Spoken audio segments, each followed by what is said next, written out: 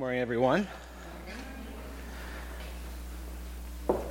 So this symbolic meal that we share once a month is called communion, not isolation. You ever think about that? What the opposite of communion is?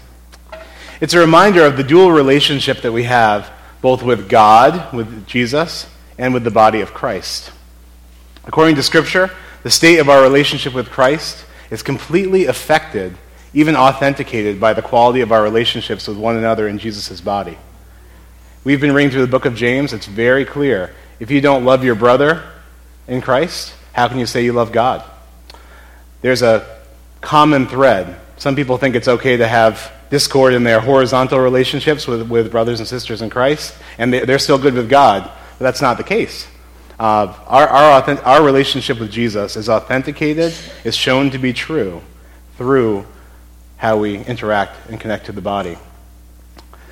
Listen to the text for today. This is 1 Corinthians 10, 16, and 17. It's on the board here.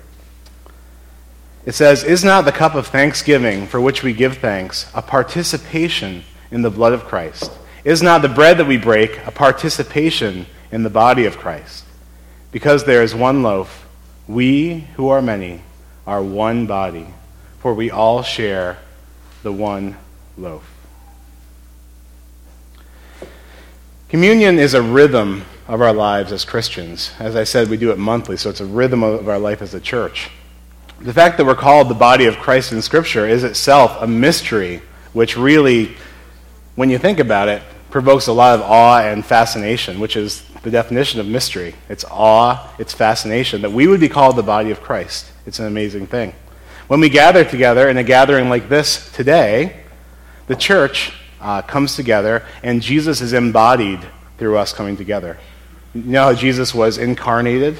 God came in Jesus Christ, in the flesh, and he was infleshed in human flesh in Jesus. And in the same way, after Jesus left and sent his Spirit, Jesus is now infleshed in the body of Christ coming together. That's why the Scripture is so interested in talking about the unity of the body of Christ and preserving the unity of the body of Christ, because the quality of our relationships and our unity as a body determines the quality of Jesus' presence in the world in a lot of ways, his physical presence, because it's through us embodying him together. I'm going to quote some Scripture here. It almost sounds like it could just flow right into what I'm talking about, so you know I'm not a crazy heretic, okay? Romans 12 and Ephesians 4. I'm going to run these together. "For just as each of us has one body with many members," most of us have one body with many parts, right, that work together, "and these members do not all have the same function, so in Christ we, though many, form one body, and each member belongs to all of the others.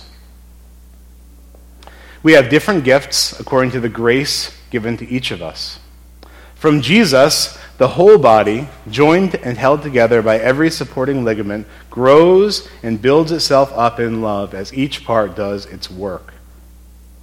Jesus' strength, Jesus' personality, the embodiment of Jesus Christ, is shared in the world when we come together in Christian community like this in unity and service, as we are doing today. Today what we're doing is coming together as one unified body of Christ to serve the community. This is Jesus' actual body serving the community through the church. It's an amazing thing. And something very remarkable that Jesus said, which I always puzzled at for years and years, because I was too lazy, I guess, to get to the bottom of it.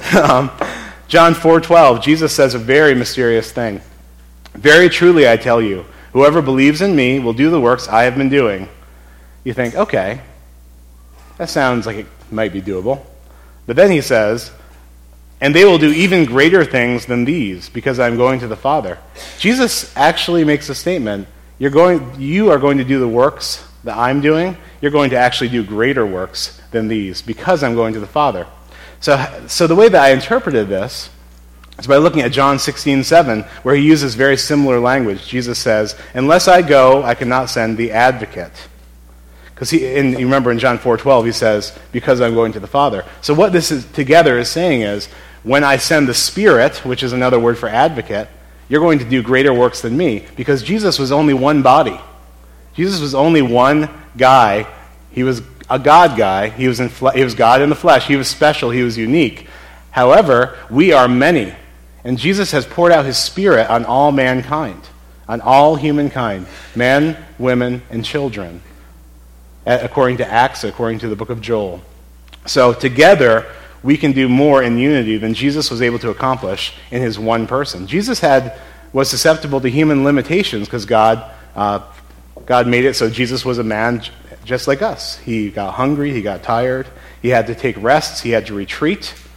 He wasn't in that way. He wasn't able to just be in perpetual motion. He certainly wasn't able to cover, a massive amount of geography all at once. However, the body of Christ is. It is better that Jesus went to be with the Father because now he sent his Spirit. And each of you who calls yourself by the name of Jesus Christ is a carrier of his presence and his Holy Spirit. And when we come together as the body of Christ, we together do greater works than Jesus did when he was here only in one body. When the bread is torn apart in this way, and we each take a piece, is a symbol for us of our church, the body of Christ. When we look at the isolated pieces of bread that we take into our bodies, we're reminded that this bread was originally from one loaf. When we take communion together, one of the things that we are saying is that just as we join together physically as the church in one loaf, so we will once again be separated at the end of the day, only to come together again at a later time. It's necessary that we separate from each other as a church because we've got other stuff we have to do sometimes. We have to have jobs, we have hobbies, different things we do, and we separate from the church. However, it's not ideal that we separate from the church all that often. It's good to come together a lot because the works that Jesus wants to do in the world happen through the body. It's not about one person who's kind of saying, I'm going to do the works of Jesus. It's about the body joining together and doing the works of Jesus. So if we want to do the works of Christ, we have to come together often.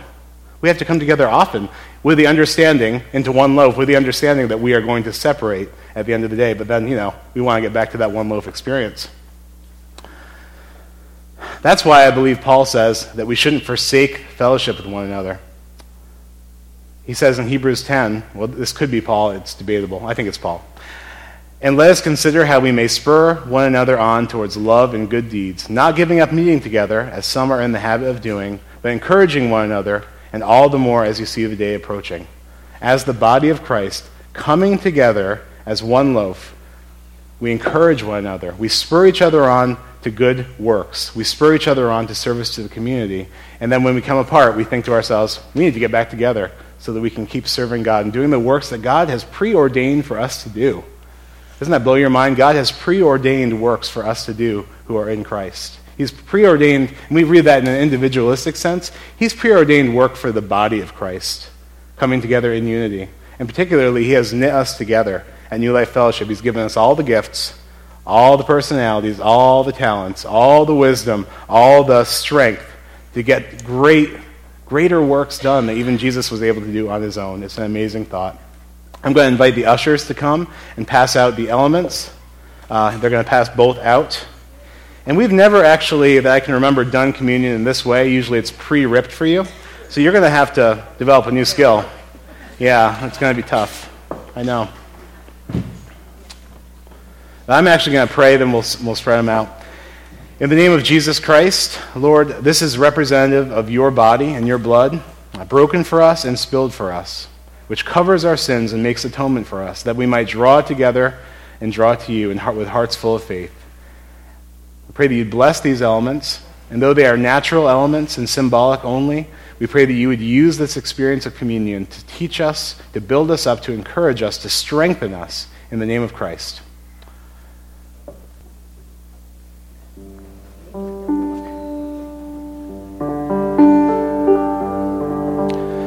One little bit of bread and one little thimble of juice, let's be honest, that's a thimble, is not going to nourish anyone so that they feel full. But when we come together as the body of Christ, Jesus works through us as a whole to do greater work than we could ever do as individuals. Jesus said we'd do greater works than he did. As we eat the bread and drink the cup, consider the body of the Lord Jesus coming together in us who are gathered here as his body to serve our community in Jesus' name today. How we come together in service today demonstrates the quality of our communion with Jesus. Consider today how Jesus' united body is going to be ministering in all these different areas that we have planned and heard from God on the love and grace of Jesus Christ. Whether you're working as a welcome evangelism table person, whether you are setting up chairs and tables, whether you're a door room monitor or a classroom monitor, whether you're working in the kitchen or talking with one of our guests, whatever you're doing, today, New Life Fellowship comes together in unity as a body for one purpose, for acts of service. And we form one loaf and we form one cup, which is poured out and given for the nourishment of Saratoga Springs. That's what communion is about today.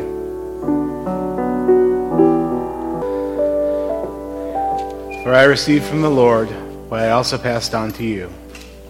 The Lord Jesus, on the night he was betrayed, took bread, and when he had given thanks, he broke it and said, "This is my body, which is for you. Do this in remembrance of me." Take in the body of the Lord. In the same way, after supper, he took the cup, saying, "This is a cup of my new covenant in my blood. Do this, whenever you drink of it, in remembrance of me.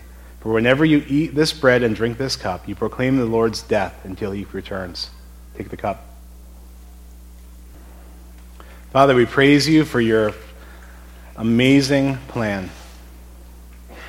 to send Jesus as a ransom for our sins and a sacrifice of atonement that we might draw near to you, and then to knit us together through sending your Spirit, that we might become the representation of Jesus' physical presence on this earth, to serve and love and share about the freedom that is found in Christ with everyone we meet. Thank you for this time to consider these things. Thank you for this table. Thank you for everything that is going to happen today. We give you praise and thanks. In Jesus' name, amen. Thank you, O my Father, for giving us your Son and leaving your Spirit till the work on earth is done. We lift up our day to you, Father. We trust you to do greater works through this body than you could ever do through any one of us, to touch Saratoga with the nourishment that comes from the gospel. In Jesus' name, amen.